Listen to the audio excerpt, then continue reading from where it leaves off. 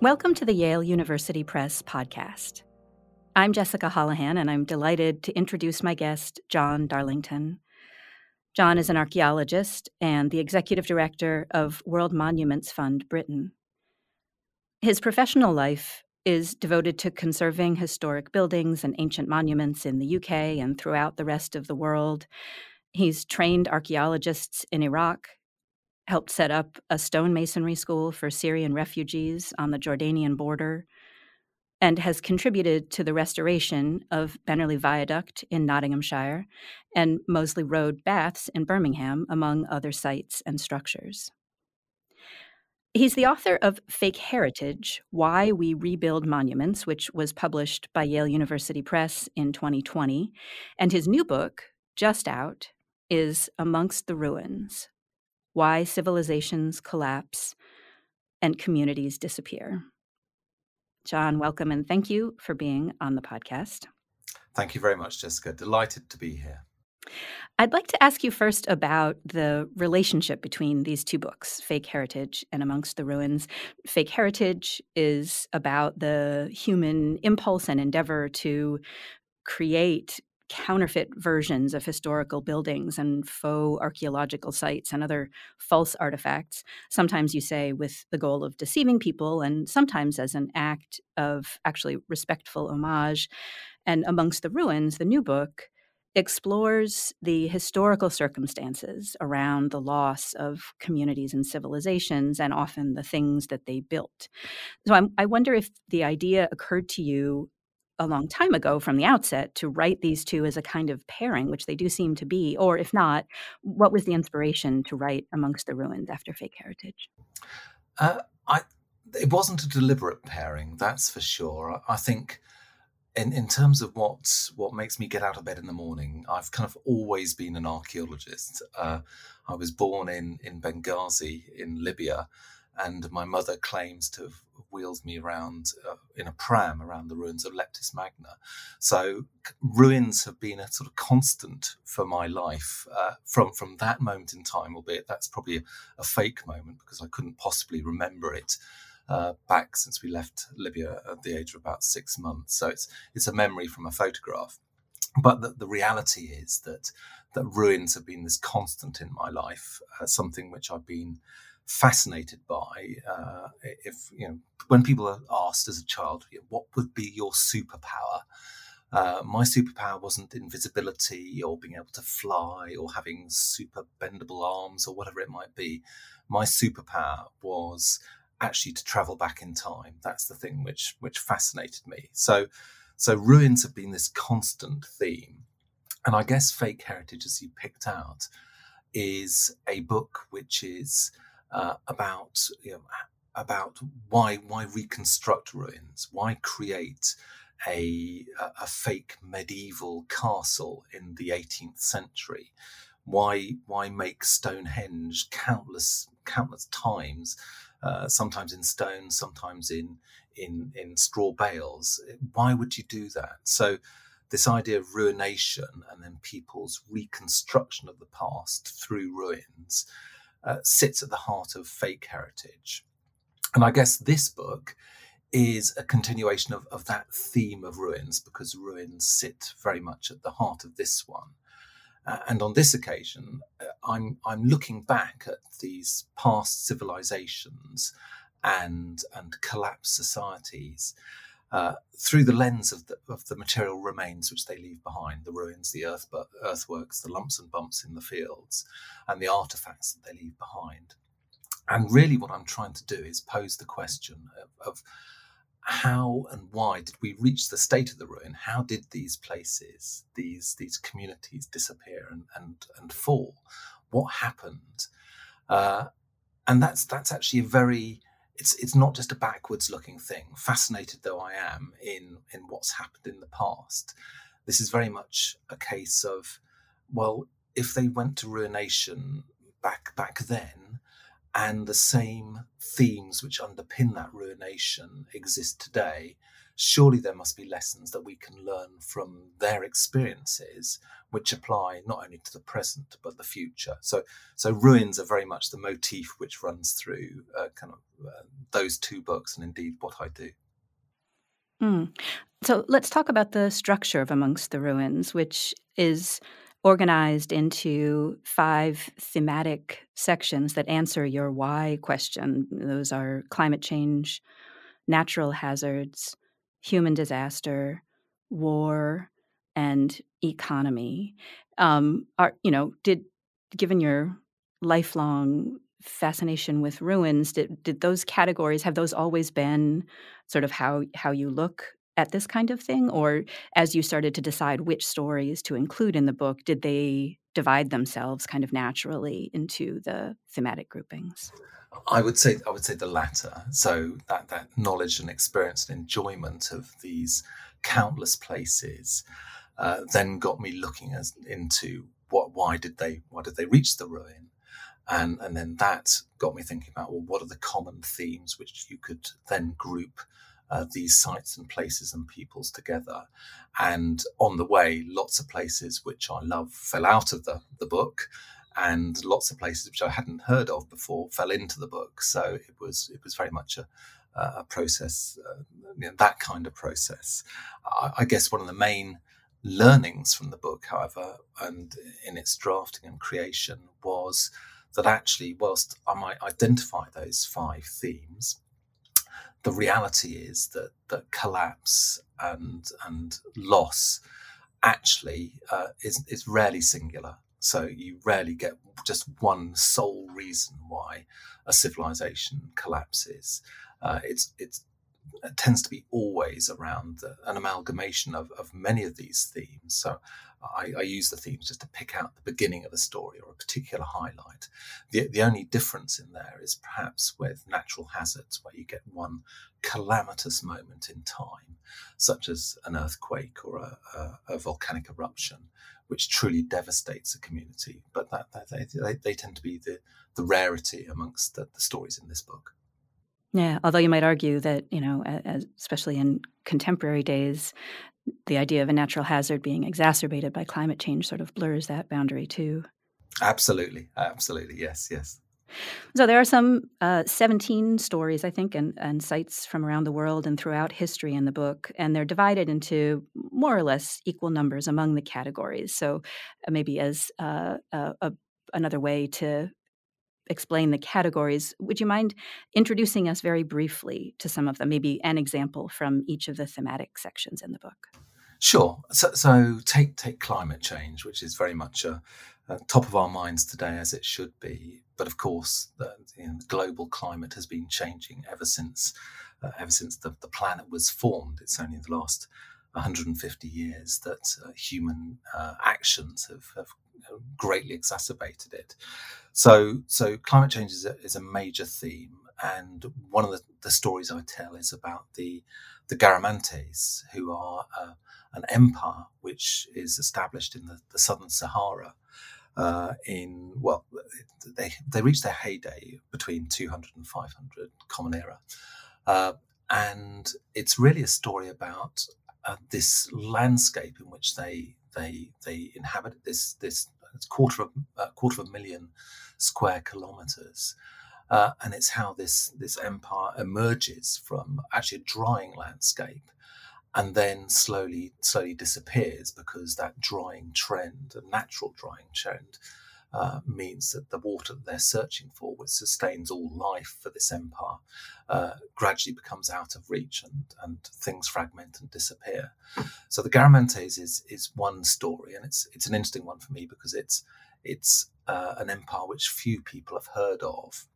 So it's a great way in which to kind of introduce new cultural heritage, well, both to myself, but also hopefully to a wider readership. And it was an extraordinary empire, I'd say, which slowly disappeared, but had great technology, which allowed it to survive in the first place.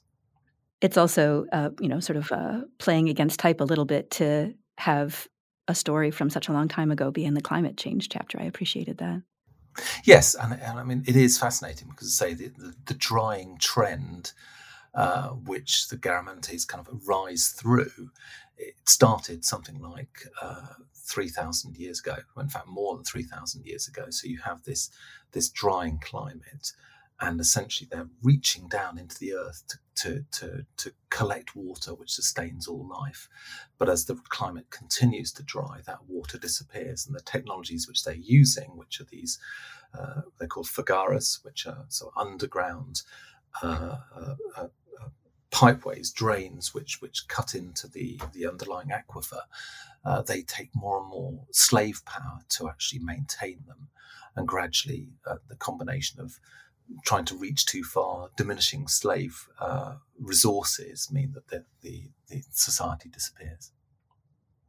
My second theme is around natural hazards, and the story that I pick out from that one is the calamitous earthquake at Port Royal, which took place in 1692. So here we have one of the busiest ports in the whole of the Caribbean in the 17th century. An absolutely extraordinary settlement, one which is kind of has a long history of buccaneers and pirates, as well as trade, of tax evasion. So it's this incredible mixture of extreme wealth, extreme debauchery. It's just fascinating, absolutely fascinating. And it's actually a very modern society for its time, because because of its wealth, the town has all the kind of accoutrements and appearance of essentially central London or central Amsterdam. It's got high buildings made out of brick. It's got pubs and inns and gaming houses, and it is just this great buzzing capital of Jamaica and of the British in the Caribbean. And then the earthquake hits. And the earthquake, essentially, because of the location of Port Royal, which sits on the very end of a spit of land to the south of what is now the current capital of Jamaica, because it sits in this precarious position, the earthquake literally means that half the town disappears. So that the town is founded on the end of this spit of land, and the surrounding area turns to quicksand, and buildings literally drop into the quicksand and are swallowed up. And they still exist, or their archaeological remains still exist in the sea today. So it's a story about that moment of collapse, this incredibly modern, buzzing, vibrant place disappearing almost in the blink of an eye, and it never really recovered from after that earthquake. So this is kind of my motif for natural hazards. There's a wonderful moment in that story where there was a timepiece found in the water, so they know exactly what time the earthquake hit because the watch stopped at that moment, right? Exactly, yes, yeah, and it's archaeologists we're used to dealing with very vague dates of sometimes decades or centuries, even in terms of typologies of pottery or flints or whatever. So to have an actual pocket watch, which clearly, the moment the earthquake hit, that's when it stopped, is an extraordinary survival, and very rare, I should hasten to add. Then I move on to the war. Again, all of these themes have a contemporary relevance as well, given the climate that we're living in. So war and war's contribution towards the collapse of civilizations. And the story I tell here is about the great Neo-Assyrian capital, Nimrud. So we're in the northern part of modern-day Iraq, and we are in amongst the Neo-Assyrian Empire, talking roughly around sort of 850 BCE, so that time. And Nimrud is chosen as the capital of the new emperor of the time, and he creates this enormous city. It was already a city, but he enhances it in every single way, building new palaces, new barrack blocks, new new walls. His son adds a massive great ziggurat. So you've got this burgeoning symbol of the emperor, the emperors, and their authority. And I guess at the heart of this story is that 200 years later or so, the Babylonians and Medes attack Nimrud and the other cities of the Neo-Assyrian Empire, and in attacking it and defeating the Neo-Assyrians, they essentially they redact the previous regime. They wipe it literally from the face of the earth. They take the tablets and the relief carvings in the palaces and they break them up. They take the pictures of emperors and they scrape marks through their eyes to blind them. These are the relief carvings. They literally strike across their eyes to blind them, and they cut their hands again, in the reliefs, they cut their hands off. They put graffiti of new genies, essentially protective gods, staring right at the old emperors. So it's an extraordinary an extraordinary story about how when a new power is in power, it essentially wishes to delete the previous authority in every way, shape and form. And the fascinating thing for me about this story is, we're talking here around 612 BCE when the Babylonians defeat the Neo-Assyrians. But of course, back in 2014, 15, 16, 17, we have the ISIS who hit exactly the same territory and do exactly the same thing. They literally blow up the great ziggurat at Nimrud in an attempt to delete what they see as a heresy. Doomed to repeat itself. Yes, absolutely, and that's one of the themes of the book is history does repeat itself. Then we move to economic collapse, and economy often plays a fundamental role in the destruction of civilizations. For this one, I pick a much smaller scale story. So rather than the disappearance of the Sumerians in the south of Iraq, I actually pick up a single building and use that as the motif for what economic collapse can mean. And the building that I use is called Beaudesert Hall. It's in Staffordshire in the English Midlands, and it's kind of originally a medieval monastery, turns into a hunting lodge, and then at the dissolution of the monasteries, Henry VIII gives it to someone called William Paget, who he then makes Baron Paget, and Baron Paget alters and amends the old monastic buildings and creates this new Elizabethan palace. And inevitably you go through time and you come to the Georgian period in the 1770s, and the inheritors of Paget's estates again revamp this Jacobean Elizabethan house, I should say.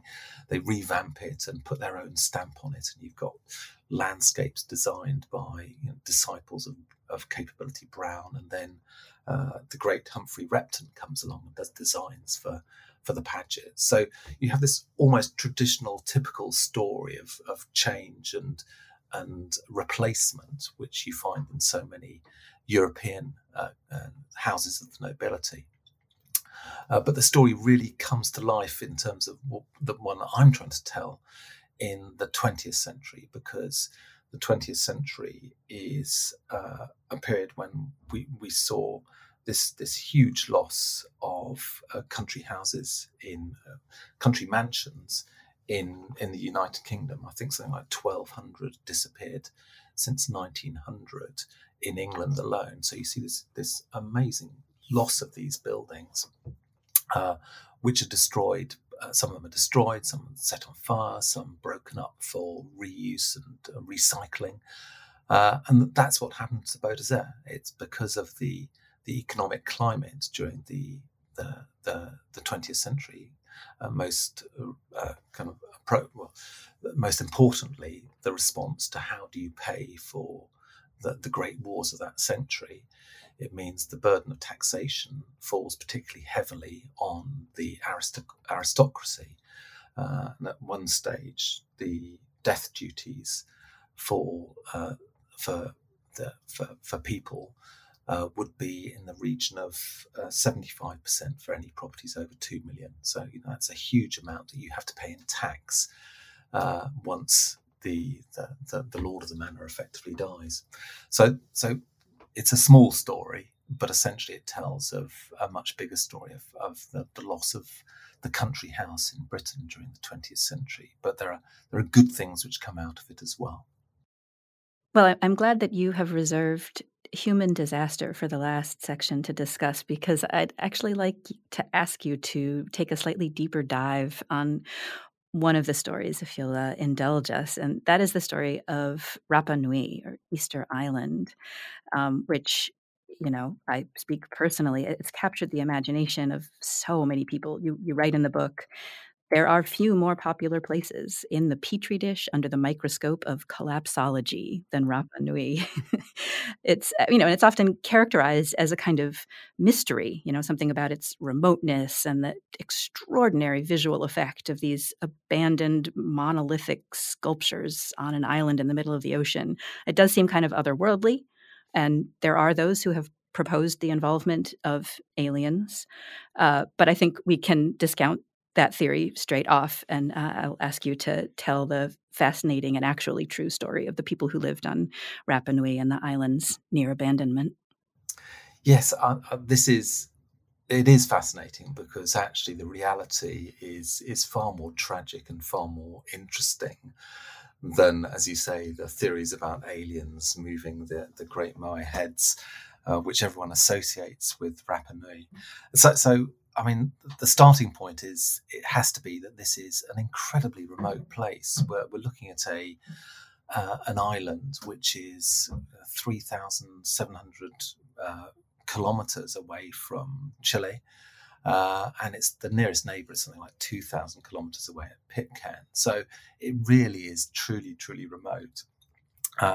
And we find that the island is first settled by Polynesian settlers who come from Southeast Asia, and they sort of island hop across the Pacific, and it's first settled around 800 to 1000 CE, Common Era.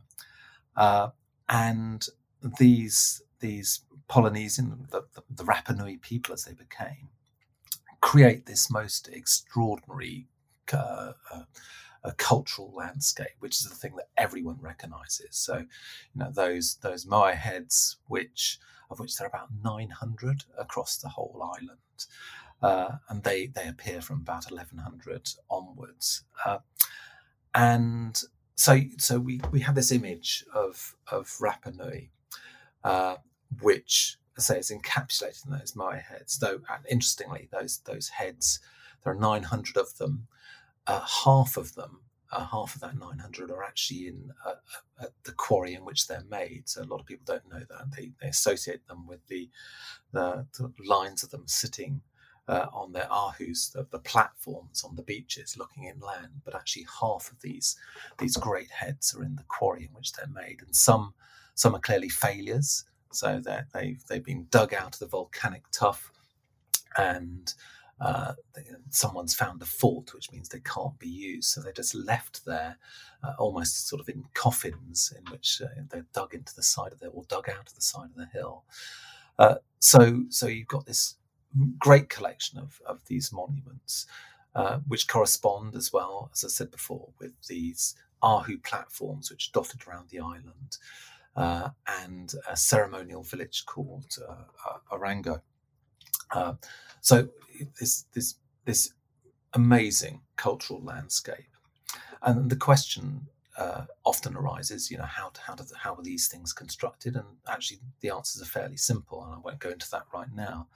But the perhaps more interesting question, as far as we're concerned, is what's happened to the Rapa Nui, because there are some estimates that originally there were up to sort of 17,500 Rapa Nui on the island, and yet we know that by 1876 there's just 111. that is a catastrophic collapse. That's a catastrophic disappearance of peoples. And so the story then actually goes down two different lines, because there are two main theories about what happened to the Rapa Nui. One theory is that essentially they committed ecocide. So they arrive on the island and they essentially cut down the palm trees which cover the landscape. And in cutting down the palm trees, which they use to for their boats, they're very proficient deep sea fishers, and they use to help construct the Maui heads. But by cutting them down, they effectively mean that the soil is exposed. Once the soil is exposed, it washes and leaches away, and the productivity of the soil disappears, and therefore the production of food, or the ability to produce food, also diminishes. So you've got this amazing pressure put on Rapa Nuian society because they've cut down the trees. The ability to do deep sea fishing is also diminished, and their ability to leave the islands is also diminished. So the theory goes. Pressure applies to these communities, war begins, and there's suggestions of cannibalism. So this whole thing, the whole of society collapses. So that by the time the first Europeans come across the island, which is 1722, on Easter Day, of course, hence they're known, or have been known as Easter Island, the population has gone from about 17,500 to around 3,000 people. So that's one theory, the sort of ecocide theory. It's not the theory I buy into, because I don't think there's any particular evidence to suggest that there was such a massive population in the first place. There's definitely pressure put on the environment through slowly diminishing tree cover, but it's not the catastrophic pressure which leads necessarily to this ecocide. And instead, the second theory, which is the one that I do buy into, is that the moment you get European discovery of Rapa Nui, a number of things happen. So Rapa Nui discovered by Europeans, by a Dutch admiral, Roger Verijn, on Easter Day, 1722. And then there's a succession of other travellers who come across it. The Spanish claim it as theirs in 1770. Captain Cook arrives on the island in 1774. And perhaps more sinisterly, we get the first evidence of slavers arriving in 1805. And with this introduction of sort of European influence, we also get the introduction of European diseases, smallpox and measles and tuberculosis. So we see that impacting upon a population who have no previous exposure to these kinds of diseases. So it hits them hard. And the slaving, it becomes a really terrible and tragic moment in the history of Rapa Nui. The worst moment is 1862, when essentially the Peruvian government, so I jump over to South America, the Peruvian government is looking for solutions to find labour for the great guano boom of kind of fertilizer boom in Peru, and they essentially approve people to actually bring and to enslave or make indentured servants of people from the Polynesian islands. So slavers literally travel from Peru to the Polynesian islands, including Rapa Nui, and forcibly take the large proportions of the population away back to Peru to put them into slavery or indentured labour.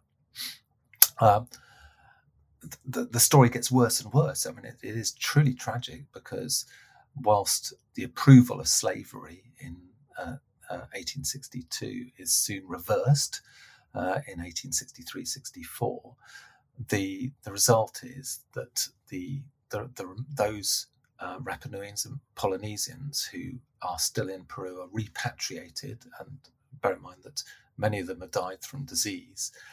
disease then travels back to Rapa Nui and further devastates the population.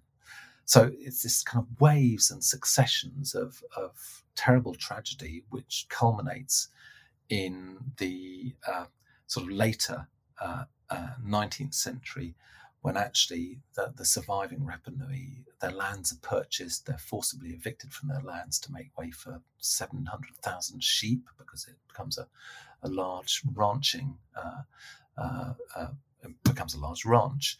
And the surviving Rapa Nui, this 111 people that I mentioned in 1876, are restricted to almost a detention centre in one small corner of the island. So terrible tragedy, which people don't really know about. So people just focus on the Moai heads, amazing that they are. But actually there's this story about the people who made them and the people who actually survive there today. It is unbelievably tragic. And among the Rapa Nuians who were taken to Peru were their leaders. Is that? Yes. The king is taken, his priests, his son, and they actually die either on the way out or back from Peru. So when you're trying to re-establish Rapa Nuian society, you haven't got those fixed points which you're used to. You haven't got the kingship model, because the king doesn't survive anymore. So again, it's more pressure which causes this disintegration of Rapa Nuian society. Throughout the book, and particularly at its conclusion, you remind the reader that events like the ones you write about, although not necessarily exactly the ones you write about, are not confined to history, from, the worsening effects of climate change to ongoing conflict in different parts of the world to, the catastrophic earthquake in Turkey and Syria just last month. We continue to experience the kinds of disasters that you talk about in Amongst the Ruins. And you mentioned lessons at the beginning. What kinds of lessons do you hope the readers of your book come away with in the context of not only how we think about our heritage, but how we respond to contemporary threats to communities and places? Yes, I think that, if you would search lessons from the past, in your search engine, you literally come up with hundreds and hundreds of quotes from many, many people, ranging from Byron through to Mark Twain, about the lessons from the past. But then when you actually think, what are those lessons? Then it becomes slightly more fuzzy-edged, because there's not many people aren't expressing, well, what did we learn from that? And I guess in a very personal way, I pick out a couple of practical lessons that we should be learning from this library of humankind, because that's essentially what we're looking at. This, and many things have happened before. So how might we learn from that? And I guess some of it is very simple, and that is, if you take traditional architecture, for example, that's been constructed, that's born of dealing with climatic extremes. So if you go to the Middle East or North Africa areas, you will find just simple things such as mashrabiyah windows, which are these sort of balconies which extend outwards into the street. Very elaborate, beautifully decorated balconies with wooden screens which are perforated with various different geometric shapes, normally bigger holes at the top, smaller ones at the bottom. And that simple thing is a way of not only having privacy for those who are inside the house looking out of it, but also of helping to cool the building. So the air passes through the mashrabiyah window, which are normally on the shady side of the street. So they're drawing cool air into the building. The air is circulating because the perforations are bigger at the top and smaller at the bottom. So it's already being agitated. It passes over vessels filled with water, so it's cooling, and it passes through the house. So here's a lesson from the past, which you don't need to copy the mashrabiyah window, because there can be modern interpretations of it, but we should be heeding those kinds of small devices which have allowed people to live in extremely hot and arid climates for thousands of years. Another example, again, a simple one, talking of earthquakes, and as you say, the tragic events in southern Turkey and northern Syria, is that, again, if you took some traditional designs, such as if you look at pagodas in Japan, and Japan is one of the most earthquake-prone countries in the world. You look at the traditional pagoda designs, and they're designed around a kind of single vertical pole called the Shinbashira pole. And the whole building, the whole structure hinges off this pole, but is flexible to it. So when there are earthquakes, the pagoda flexes, it doesn't fall over. So again, it's these simple lessons from architectural history which might be useful today. And then it ranges from those simple lessons to actually much, much bigger ones, some of which are along the lines of, well, actually, the world has changed since the world was formed. It's that constant thing which I started out by mentioning. So in a changing world, we have to recognise that nothing will ever stay the same. And so part of the philosophy which I work to as an archaeologist, which is counter to what many people think archaeologists are about, they tend to think that we're interested in fossilizing things, in preserving things in aspect, but actually nothing could be further from the truth. We recognise that change is inevitable. It's always going to take place. Therefore, a lot of what we do is based around conservation, and conservation is simply around the careful management of change. So perhaps if we adopted more of that approach, that would also help us in the present and in the future. The book gives you so much to think about, and I thank you, John, for introducing us to some of those things today, and for talking to us about the book, and particularly for enlightening us about Rapa Nui. You're very welcome. It's been an absolute pleasure. John Darlington's new book is Amongst the Ruins: Why Civilizations Collapse and Communities Disappear, and it's available now at a bookstore near you. Thank you for listening. Please visit us online at yalebooks.com for more episodes of the podcast, as well as information about this and all of our books.